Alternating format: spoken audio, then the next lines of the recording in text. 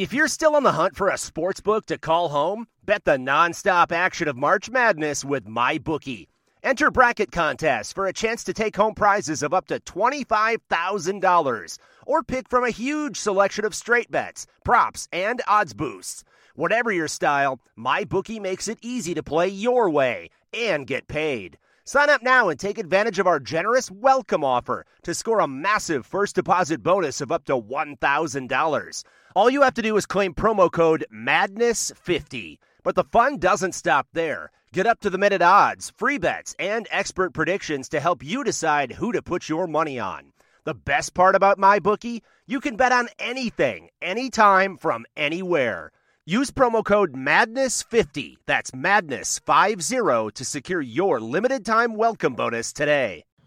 Kyle, just looking at the running backs, you said at the scrimmage that 4 different running backs stood out, did some good things.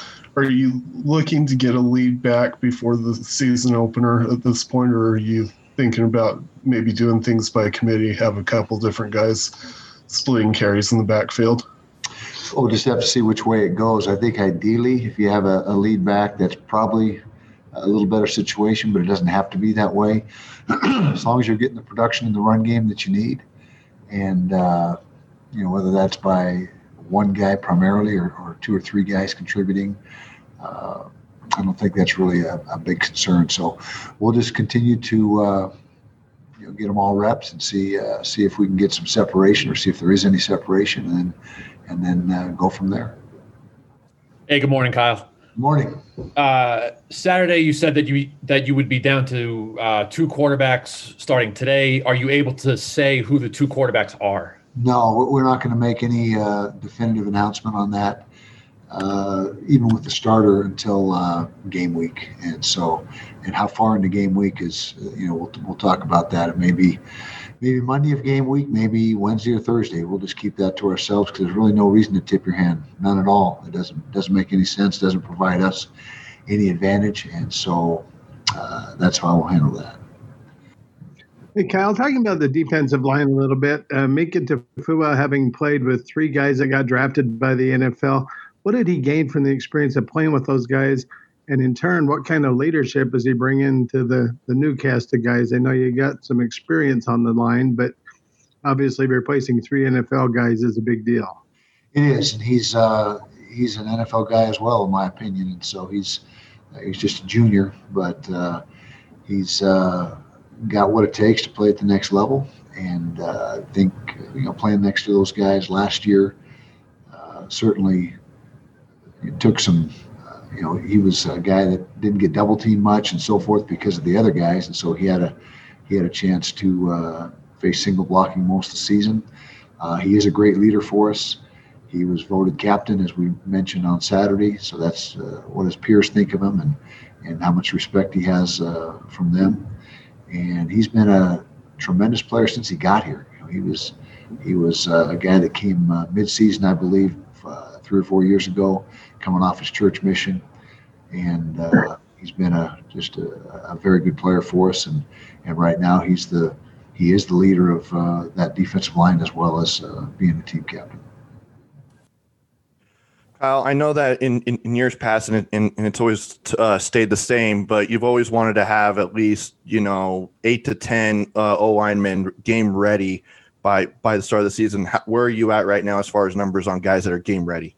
We have 10, and we feel good about these 10 that are getting all the reps, and still not settled on the exact configuration as far as who's going to play exactly what spots. We have some versatility up front with those guys. We've got a pretty good idea what we're going to do, but nothing is set in stone quite yet.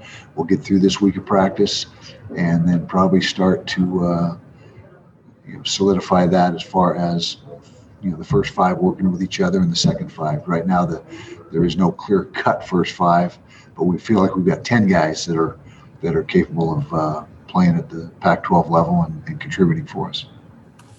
Yeah, Kyle, in choosing a quarterback, how much weight do you put on the scrimmages versus the daily practices? Well, live work always carries more weight with everybody, and that's just how it is. When bullets are live, you get a better and clearer picture of exactly where you are, but everything matters. I'm not trying to discount the regular day-to-day practice situations that aren't live, because they factor in as well, but it's weighted more heavily with the live work, and again, that goes for every position. Oh, you've seemed to talk a lot about Nate Ritchie this year and his abilities, and obviously in high school he was kind of like a Swiss Army knife in his ability to do everything. What makes him so talented this year and able for you to kind of see him as a standout in that secondary unit? Well, it's a skill set first and foremost. He's got size, he's got speed, he's a physical player, he's intelligent, and so just his ability across the board is really what sets him apart. He's a guy that has a great football IQ as well, and he's instinctive. And so all the things that you look for in a safety, Nate possesses, and I've compared him to Chase Hansen. I still will make that comparison as far as his the type of player that he is and the impact that he can have. Now he's just a true freshman. I don't want to put too much pressure on him right now, but he's a guy you're going to see on the field and see quite a bit. Coach, I wanted to ask you about Nephi. Is he cut from the same mold as Brian Blecken and Chase Hansen? Nephi Sewell? Yes, I'm sorry. He's a little bit different type of a player. He's more like Sunia Tatioli that we had a few years back. He's not the biggest kid, 6 foot maybe, 220-something pounds, but he is more of a linebacker where Blecken Blecken, just start with Blecken. He was more of a safety type body, and Chase is a much bigger kid. Chase is 6'3" and 230 plus. But Nephi has exceptional quickness. That's really the strength of his game, is his quickness and his lateral movement. He's also a physical player. He can hit you and deliver a blow in confined areas, which you like to see in your linebackers. And he's made the transition really very smoothly from safety to linebacker, and this is really where he belongs. He seems much more comfortable and in his element in the box rather than at the safety position. Now that you've had a chance to look at the scrimmage tape, Kyle, and gone back over it, could you give us a couple of more thoughts on what you saw from Saturday's scrimmage? And again, I'll ask you what I asked you on Saturday now with another look at the tape. Are you starting to see the separation you want to see at some key position groups? Well, I'm mostly through the scrimmage. We came in early this morning, and we've been dissecting it this morning. Gave the coaches yesterday off, and so we haven't fully gotten the scrimmage completely evaluated. But we're seeing some good things. Seeing a lot of work that needs to be done. A lot of things that are sloppy right now, which you expect with a lot of inexperienced players that are getting a lot of reps right now. But we feel like we're on track, and fortunately, we do have almost 3 weeks left, and we're going to need every bit of that to get these guys ready. But we are starting to see some separation at certain positions, and there's certain positions that we know exactly what we got: wide receiver, tight end, to name a couple of them. Defensive line is looks like it's going to be a strong suit for us again. But we got to get the quarterback thing situated. We got to get the secondary situated. No different right now than we were at the onset of camp as far as the priorities. And that's still the main focal point right Kyle, now. is Nate Ritchie at the point where he might be pushing Vontae for some starting looks? He's at the point where he's going to be in the mix for one of the two best safeties. And again, we put two best guys out there. It doesn't matter, whether they're labeled a strong safety or a free safety. The two best guys will be out there, and one will play strong and one will play free. Some years are interchangeable, and they can interchange responsibilities during the course of the game. But he's in the mix right now, and it's a fierce battle, and going to continue for who's going to be the starters. But all three of those guys are doing a good job. R.J. Hubert, Vontae, and Nate Ritchie right now. Kamori Latu is also a guy that has shown up very well. Thanks, Kyle. Okay. Kyle, on Friday, you mentioned that there was even some battles taking place with the kicking game and the punting game. Has anything changed as far as with Jaden and Ben? Right now, Jaden is in a battle with Jordan Noyes for our place kicking spot, and it's neck and neck. And really Jordan might have the edge right now. And so that is an ongoing battle and an ongoing competition. Ben Lennon seems to have separated himself at the punting spot, but nothing is completely said and done there yet either.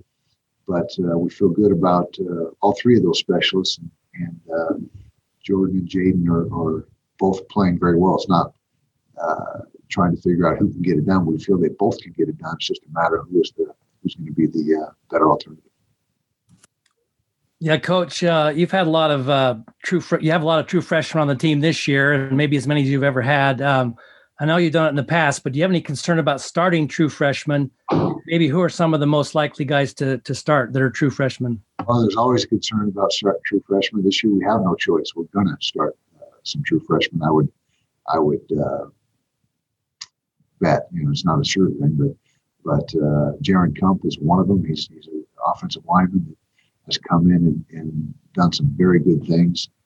Ty Jordan is going to see a lot of time now. Whether he starts or not remains to be seen. But he's a guy that's a factor. Our two defensive ends, Van Fillinger and ex-Carlton, are guys that are in the mix. In the secondary, Clark Phillips is right there knocking at the door for a starting spot. Nate Ritchie, we've already talked about. So, yeah, what is that? Half a dozen or more that you're going to see this year.